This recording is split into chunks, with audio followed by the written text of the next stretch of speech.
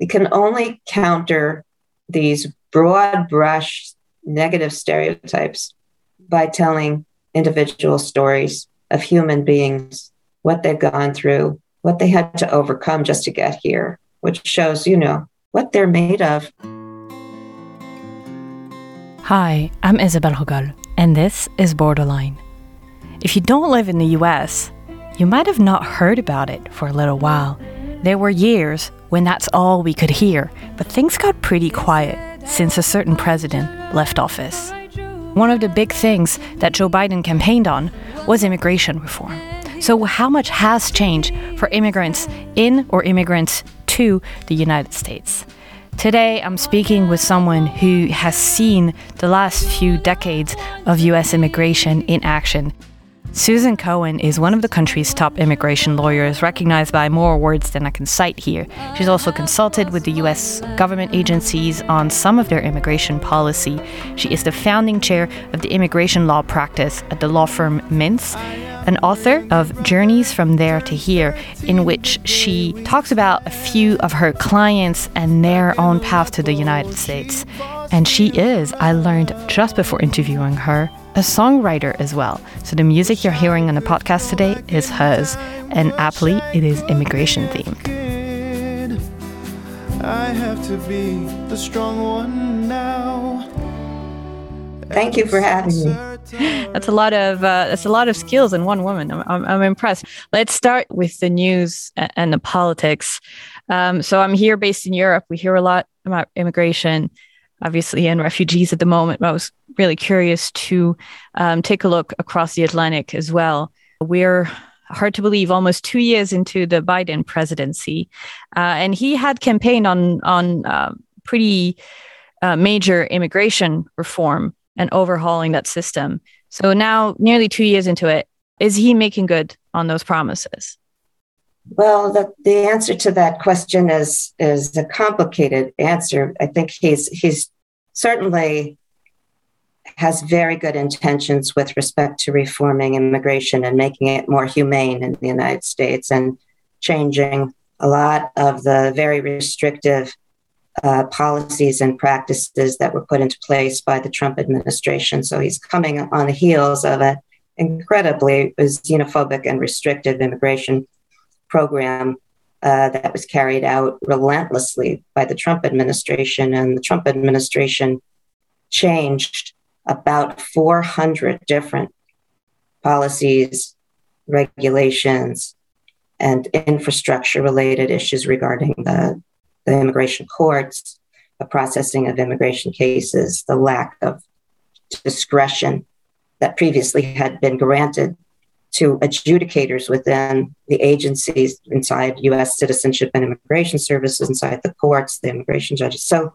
President Biden, I know, did campaign on an immigration reform platform, and I think he really meant it. And he is just facing the reality that it's a really enormous problem to tackle, to try to make all of these changes and reforms to a system where things are so deeply embedded within the agency and within the mindset of some of the officers and people that work within the different agencies inside the Department of Homeland Security. I think his intentions are very good. He has started to make some good changes. For example, up until a few days ago, we didn't have any more travel bans relating to COVID. We were all very happy that the travel bans had finally come to a stop. And then he, as you, I'm sure, saw, just instituted a new travel ban with respect to this new variant of the virus that impacts a number of countries in Africa, in Southern Africa.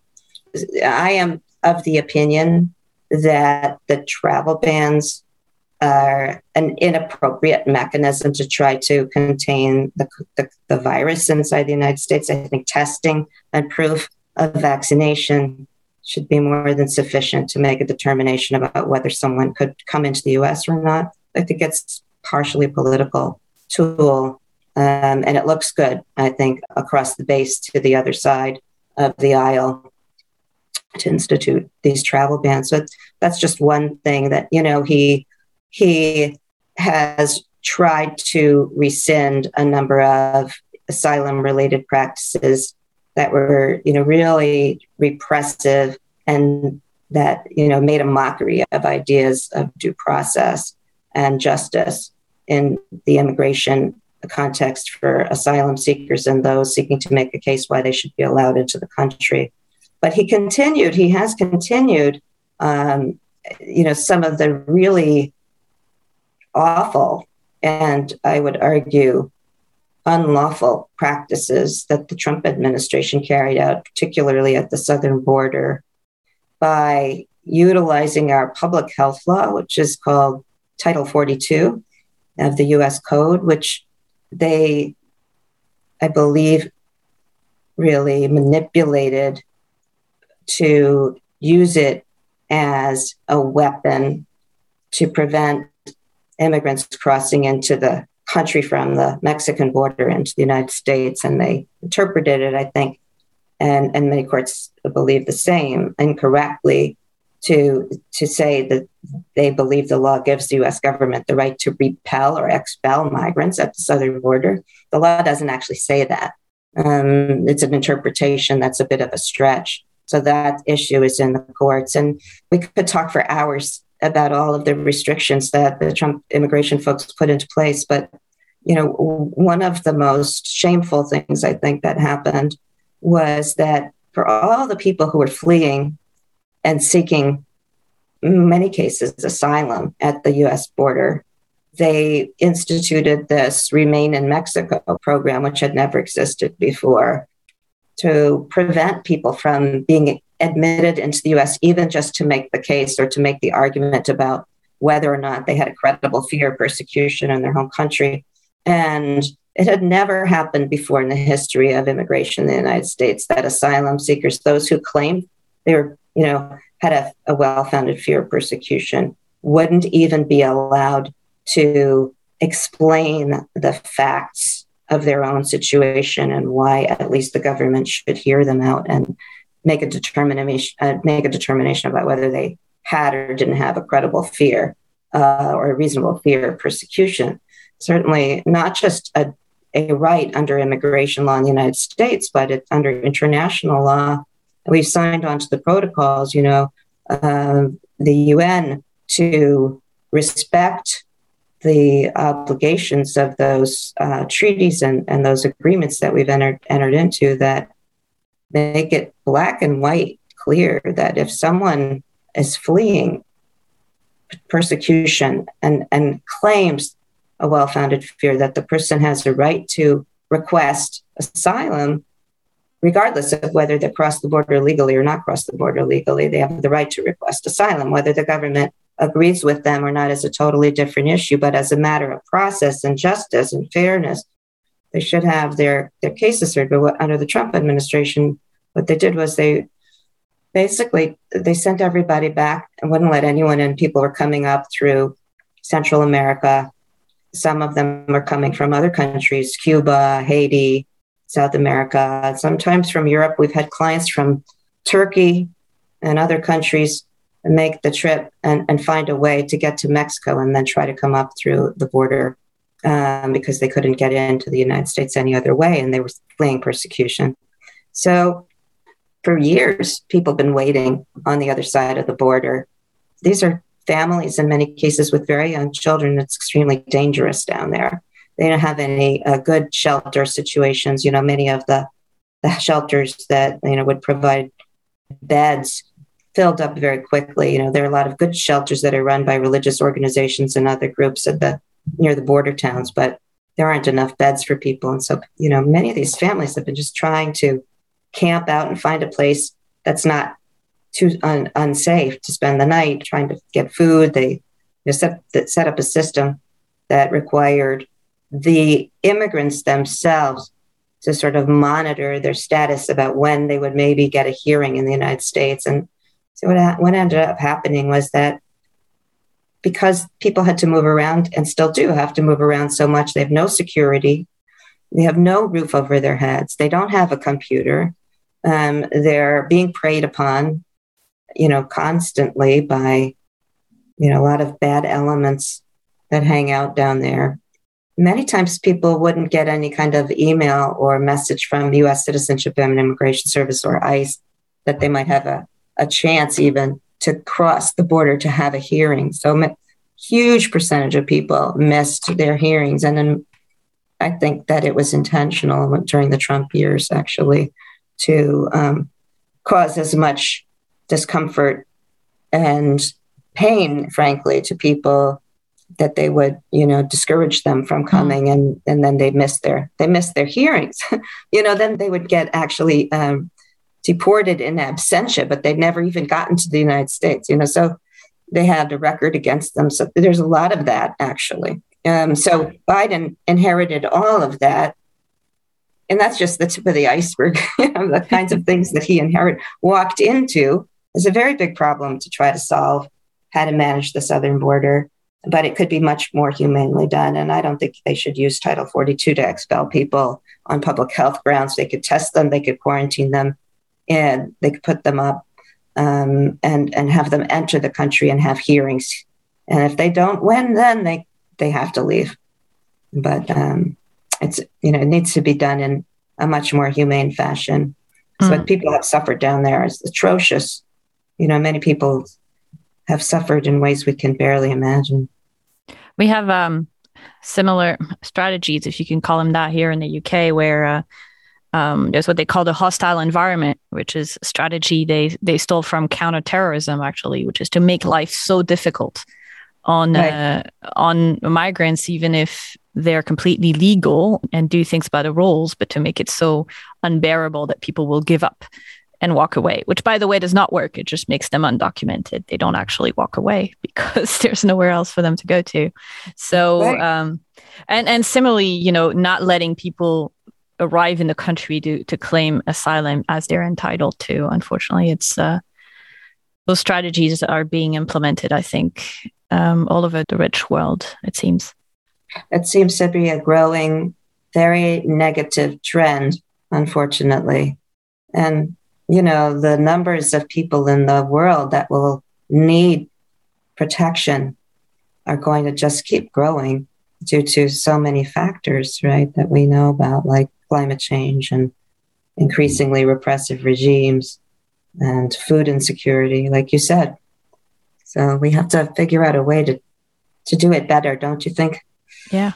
So within that context, we heard recently, it was reported that U.S. authorities had made I think it's 1.7 million arrests for border crossings in the fiscal year 2021, that it was a historical record. So what's happening there? Is it genuinely an increase in the number of people who want to seek refuge in the United States? Is it just those policies that mean we keep arresting the same people over and over again? What's happening there? I think some significant percentage are repeat crossers or attempting crossers. And I don't know what percentage exactly, but I think that also speaks to the issue you just said, which is, the fact that where people came from, life became intolerable and they have no other option. So they're going to keep trying. The numbers, I think, are particularly high this year, perhaps, because people haven't all gotten the message the Biden administration has tried to send, to beg people to try to make things work in their home countries, and that they're not going to be letting everyone in. I think that there was an anticipation when he was running and after he got elected among a lot of the populations that the doors would just open, which of course is not correct, but the messages don't always get through. There are so many institutional problems in many of the countries that the people are migrating from, that I think the numbers will continue to be high.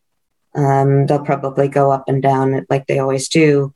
They might not always be as high as they are now. At certain times of year, it goes down based on weather patterns and things, but I don't think it's going to stop. But the prior, administration made it. They kept calling it a border crisis, a migration crisis. The numbers are not really astronomical, and we could deal with them. It's really messaging that makes it sound much worse than it is. And what the Trump administration did was they just threw everybody in jail. And so, the prisons were filling up. They were building more prisons to hold immigrants who were being detained pending immigration hearings. But what the Trump administration also did, which President Biden wants to counteract, and he has kind of tasked Kamala Harris to do it, is to reinvest in infrastructure building in some of the countries that the people are fleeing from. For example, the Northern Triangle countries, so El Salvador, Guatemala and Honduras, so that the country's infrastructure improves to a point where, at least it becomes more tolerable and safer to live there. But there's a lot of food insecurity, and there's a lot of violence. So see what happens now in Honduras. It looks like the first woman just may well be the next woman president in Honduras, and she's campaigned on a reform platform. So maybe she'll be able to make some changes in Honduras. But those three countries are really mired in corruption and lawlessness. And, there's just no way for a large percentage of the population to live without being at risk. And then you also had the Haitians. A lot of Haitians tried to come into the U.S. a few months ago. It was an anomaly that so many were massing at the border at the same time. But that's another group that, is also not going to stop trying to come because, life is so difficult right now in Haiti, and a lot of the Haitians that had been seeking to enter the United States came directly from Haiti, but a lot of them also who had moved over the last, 10 years or so out of Haiti into South America. Many of them were working in Chile and in Brazil as laborers. And they had found a pretty good life in those countries, and they were given work permits and things like that. But then when the pandemic hit, a lot of those jobs dried up. A lot of them were in service industry and construction, and a lot of the work just disappeared, and they lost their visas. And so a lot of them actually walked all the way north from those countries with their families, many of them with young children and babies. And that was a certain percentage of the ones that were trying to enter in October were people that had actually been living outside of Haiti for a long period of time. I think the Haitians were also really motivated to come because they had heard that President Biden wanted to reinstitute temporary protected status, which is a special status to protect your immigration status for a period of time in the United States when there's something happening in your home country that makes it unsafe for you to return there. And you know how these chains of information and communication flow. Sometimes it's like playing telephone, right? People don't really get the most important details. They just hear that there's a program for Haitians, but they don't know that the program is only for Haitians who are already in the United States when the program was announced, right? So that also spurs a lot of people to come, but under incorrect, assumptions about whether they would be granted permission to enter or not. So we heard Kamala Harris, right, in Guatemala saying, do not come, trying to dissuade people to make the trip. And it's certainly laudable to want to improve conditions in the countries of origin. It just feels like it's something we've heard for a while now. And it's a project that is years, decades in the making and involves, transforming global capitalism and slowing climate change. And I mean, it's a lot of big things to really have an impact on these flows of humanity. It's an enormous problem, and it seems daunting, and it feels like it's too difficult to solve, but we have to try.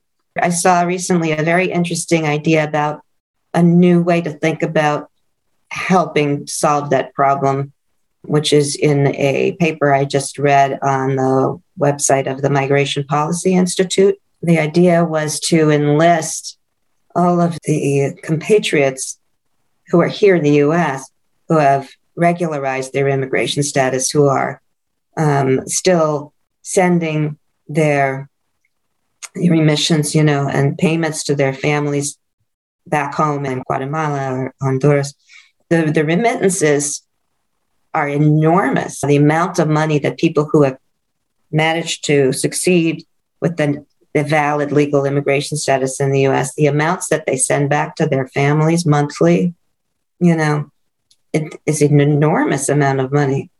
And the idea was that maybe some of them could be, encouraged in some kind of organized fashion to help with the nation building aspect of building infrastructure in those countries. It's a very interesting idea, I think. Something I've been thinking about a lot, actually, is how we can imagine an immigration system that is, I don't know, maybe I'm naive, but it's cooperative instead of being confrontational, and where there are ways to encourage return and to encourage transfer of skills and technology and investment to the global South as well, thanks to, people who come work for a number of years, maybe in richer countries, but then I have a desire to come back, which we know a lot of people do if they could, right? Yes, I think it's a really smart idea. And I think that it needs to be explored much further. Because people, they come and go, and it's interesting. Over the course of my career, I've helped a lot of people that were really desperate to get a green card and stay in the United States. And then I've also helped them to move back to their home countries when they decided that it was time, when they wanted to understand what impact it would have on their green card. And then I've been practicing for so long that I've seen them come again, a second time back, and get a second green card. And I've also been practicing so long that I have seen the patterns of families where I've represented a parent or both parents who have come and made a career in the United States for some time, but then decided they want to give something back to their home country, and they move back. And they're working in all kinds of really important fields, doing really good work, and have opportunities to contribute back to their home country for a period of time. And then I see their children come. They trade places. So you see the patterns go, they flow back and forth. I completely agree that it would be so much better all around to embrace a culture of cooperation and constructiveness in terms of the whole immigration system. We really need to do that, in my opinion, to be more humane, mostly, and to not continue to engage in discrimination and discriminatory practices, which we see happening too often in the United States, and I'm sure other places, by officers of the various immigration agencies. A place I've seen it the most, or unfortunately I've heard about it the most from my clients, is at the borders and the airports, where there's a lot of mistreatment of people that goes on, and there's, the power goes to the heads of the officers and is sometimes abused. I had an anecdote in that book, actually, that just sort of brings it home. One of my partners, who was very senior in one of the government agencies in the Bush administration, was traveling from Mexico to Texas at the airport. And he had global entry, the permission that, you can apply for that lets you easily come in and out of the United States without much fuss, and you don't have to wait in long lines. But he was in line for some reason, and he was standing there, and the Customs and Border Protection officer was berating this poor woman standing in front of my partner and treating her so badly, calling her like names and treating her like she was a criminal and she hadn't done anything wrong. And she just maybe didn't speak English so well. And my partner spoke up in front of everybody else. He said to the officer, he said, you are the first representative of the United States that people will ever see when they get off the plane and come into this country. And I really think that it's important that you treat people with respect and appropriately. And there's no reason to be treating this woman the way you're treating her. And he was standing up for the woman. And the CBP officer became irate. Right? He was so upset, he may be a little embarrassed that he took my partner out of line into secondary inspection. He said, "You can't talk to me like that." And he went into the computer system while my partner was standing there, and he canceled his global entry for speaking up on behalf of a fellow traveler, just to ask the officer to show some respect in the way he was treating people and how he talked to people in line. And only an American could even speak up that way, because I would be terrified to be sent home. I wouldn't even try, however right it is to speak up. And that just is reflective of this kind of cowboy attitude, right, that officers have oftentimes. Not all of them, but too many of them, I think. I think they're kind of encouraged within certain of the agencies to be really tough and act roughly towards people when there's really no need for it. It's something that's come up several times recently in the podcast, is this idea that we keep approaching immigration as a security thing, and it's usually in the hands of a law enforcement agency rather than as, economic development, social care, foreign policy, all those other things that are tied in with immigration. It's always law enforcement first. It's true. And there's no reason that it needed to evolve that way, but it did. And we're stuck with that, but we need to keep working to try to ameliorate some of the harshness. And then a lot of it has to do with the kinds of people that are hired into the agencies and what the standards are, what the requirements are to be hired, who is attracted to those kinds of jobs, and how to reformulate that, right? Does that reflect, you think, the public opinion's view on immigration? I mean, we know that in the political sphere, it's an extremely loaded topic, but do Americans in general feel as divided about immigration as the political sphere is? I don't think so. The polling doesn't indicate that. The polling indicates that the majority of Americans support immigrants and immigration reform. And, even to the extent of supporting the immigration provisions such as they are in the Build Back Better bill. And like 85 or 90% of Americans, for example, are in favor of supporting a pathway to citizenship for dreamers. And in general, the American people, I think, are more inclined towards immigrants than against them. But it's used as a policy issue, is used and weaponized in very vicious ways by those who are of a restrictionist mindset. And they broadcast messages that spark fear and are based on exaggerated facts or incorrect facts a lot of the time, or they will just take something out of context.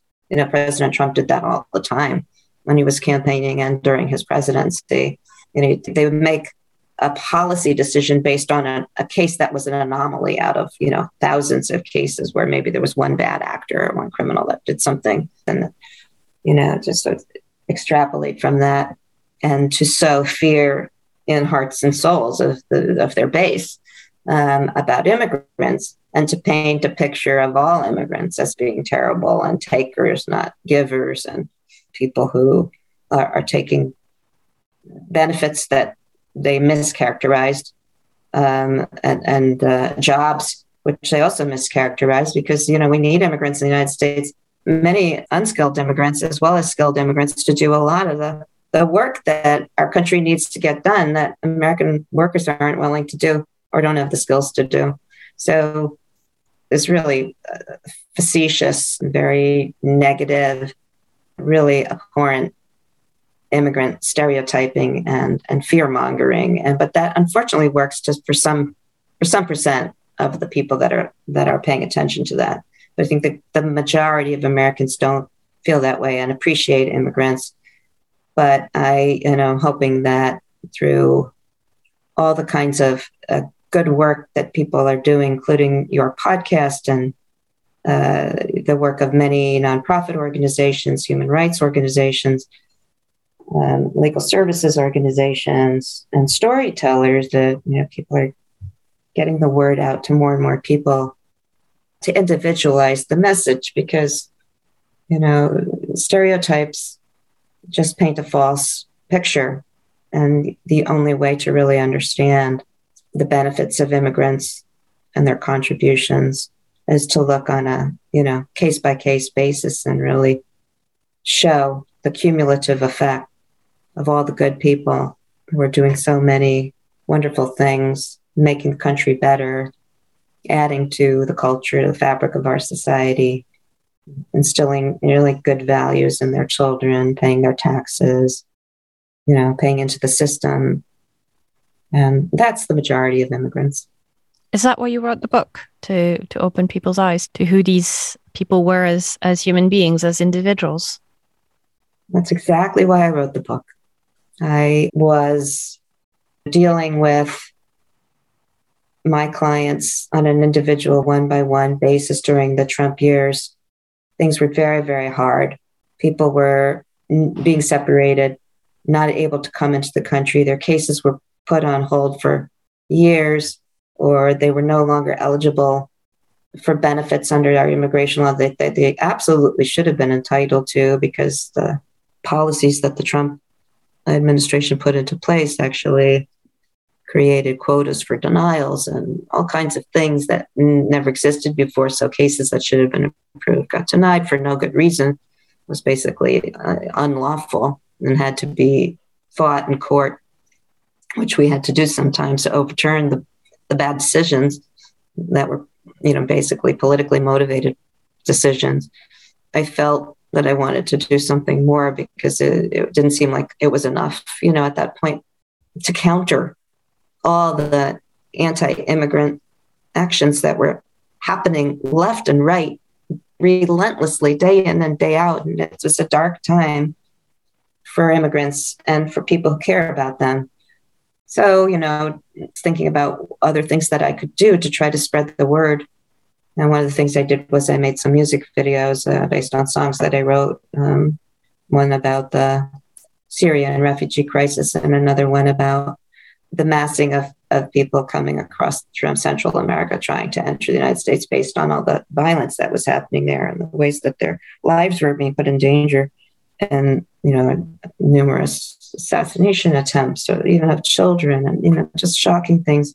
So I wanted to try to tell the story in music. And then I decided to get involved and try to file some really large class action litigations and big litigations to try to stop some of the things that President Trump was doing.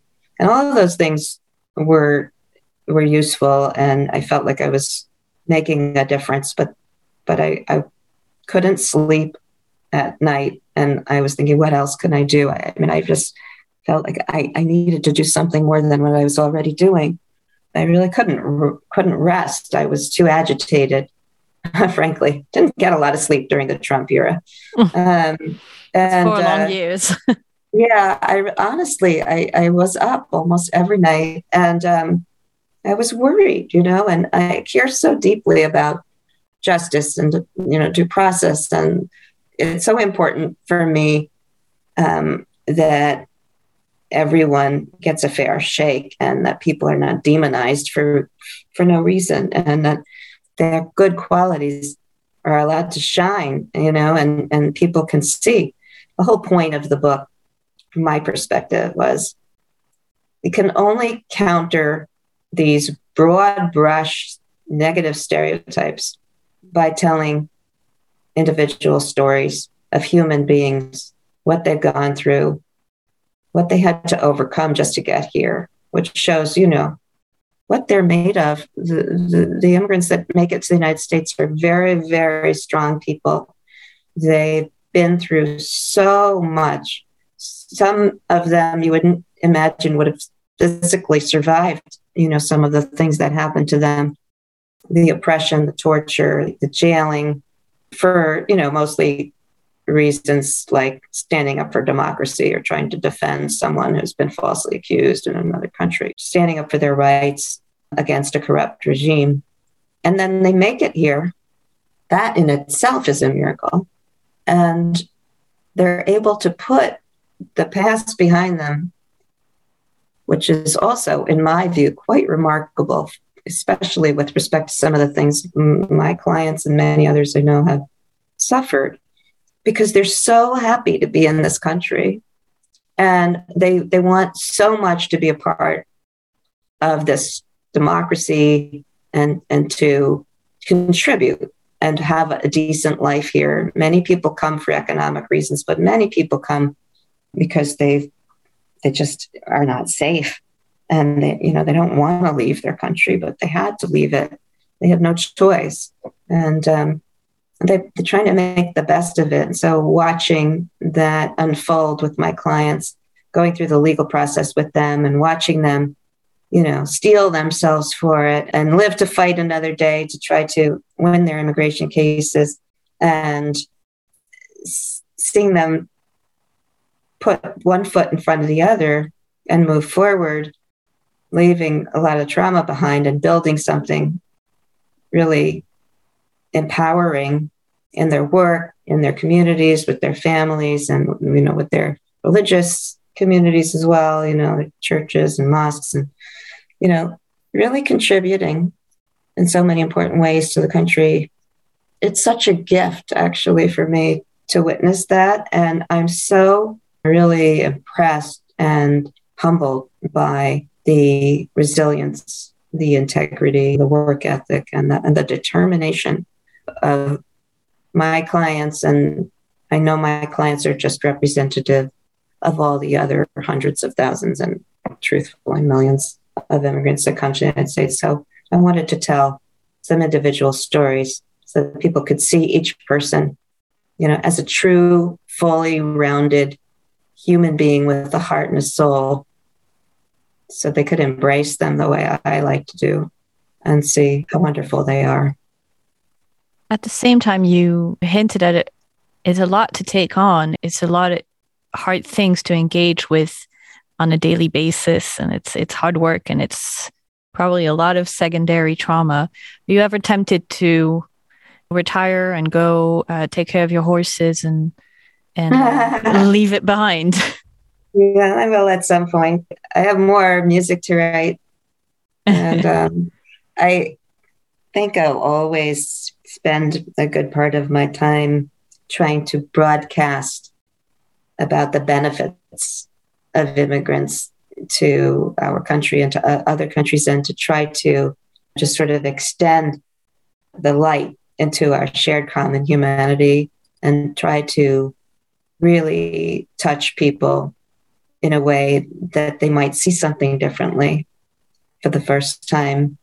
And, when they find out that someone is an immigrant, or when they hear about an immigrant, that they might want to do more and reach out a hand in friendship, or to help with someone who needs to get a job, or, be introduced to other people to get a leg up, and then maybe just have more of a chain of human interaction and understanding. That's that's really important to me. I mean, I'm a hard driving lawyer, but at heart, I'm really just, I'm a humanist. I believe in building common humanity, and trying to bring people together rather than tear us apart. Well, thank you so much for choosing this podcast as one place to build that chain. I really appreciate it. It was a great conversation, Susan. Thanks so much for having me. Such a pleasure to talk with you. That was Susan J. Cohen, who joined us from Boston, Massachusetts this week. Apologies if there were any issues with the sound quality. We did this one over Zoom. Her book is Journeys from There to Here, Stories of Immigrant Trials, Triumphs, and Contributions. Try saying that fast. It is published by River Grove Books in the US, and there'll be a link in the show notes. I'm leaving you with her song Beyond the Borders, which is performed by students and alumni of the Berklee College of Music in Boston, including the first Syrian woman to be accepted into this prestigious school. A welcome and big thank you this week to 3 new members: Pedro Tellis, Zach Honig, and Anne Solomon. This is the last episode of the season before going away for a little Christmas break and recharge, as well as preparing a next season of Borderline that you'll hear in the new year, as well as other projects. Thank you so much for listening. I will be resharing every week some of the earlier episodes of Borderline that you may have missed if you're a newcomer to the podcast. So look out for that in your podcast feed. Make sure that you follow the podcast in Apple Podcasts, Spotify, whatever your platform of choice is. And you can find all those links at borderlinepod.com, where you can also become a member to support the program. I would really appreciate it. It will help us start 2022 with a bang and bring you a lot more of these deep conversations about not just immigration, but what it is like to live beyond borders, thinking about big issues with a broader view and perspective than a single nation state. That's what I'm trying to do here. My corny tagline that I think I'm going to make a thing is small media for big ideas. Thank you so much for listening throughout 2021. Couldn't do it without your support and your patient ears paying attention to my ramblings. I'm your host, Isabelle Hogol. Music was by Susan Cohen this week. Borderline is a One Lane Bridge production, and I will see you in 2022. Happy holidays to all of you. My daughter's wedding day. We laughed and cried together as we sewed her bridal dress. Now her dreams, they lie in tatters, and our joys ripped away.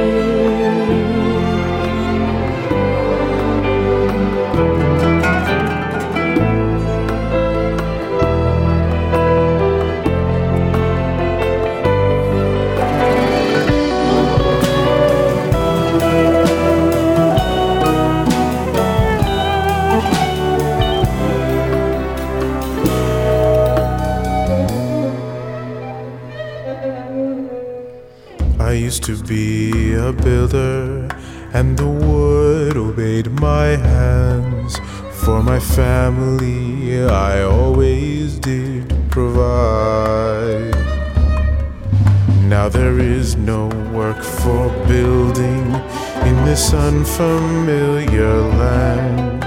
My hands, once quick and clever, they may as well be tied.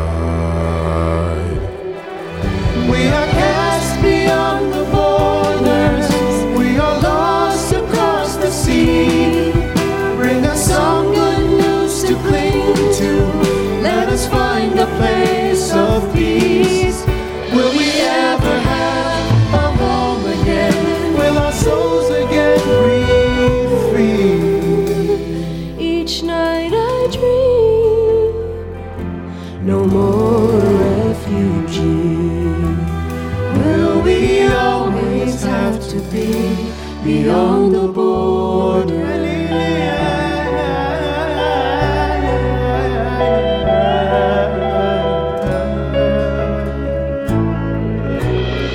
We sit around your fire, you bare your souls, your pain. You touch me with your love, your dignity.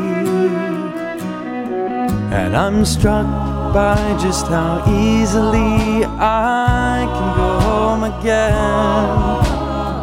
I take your stories with me now, a witness I will be.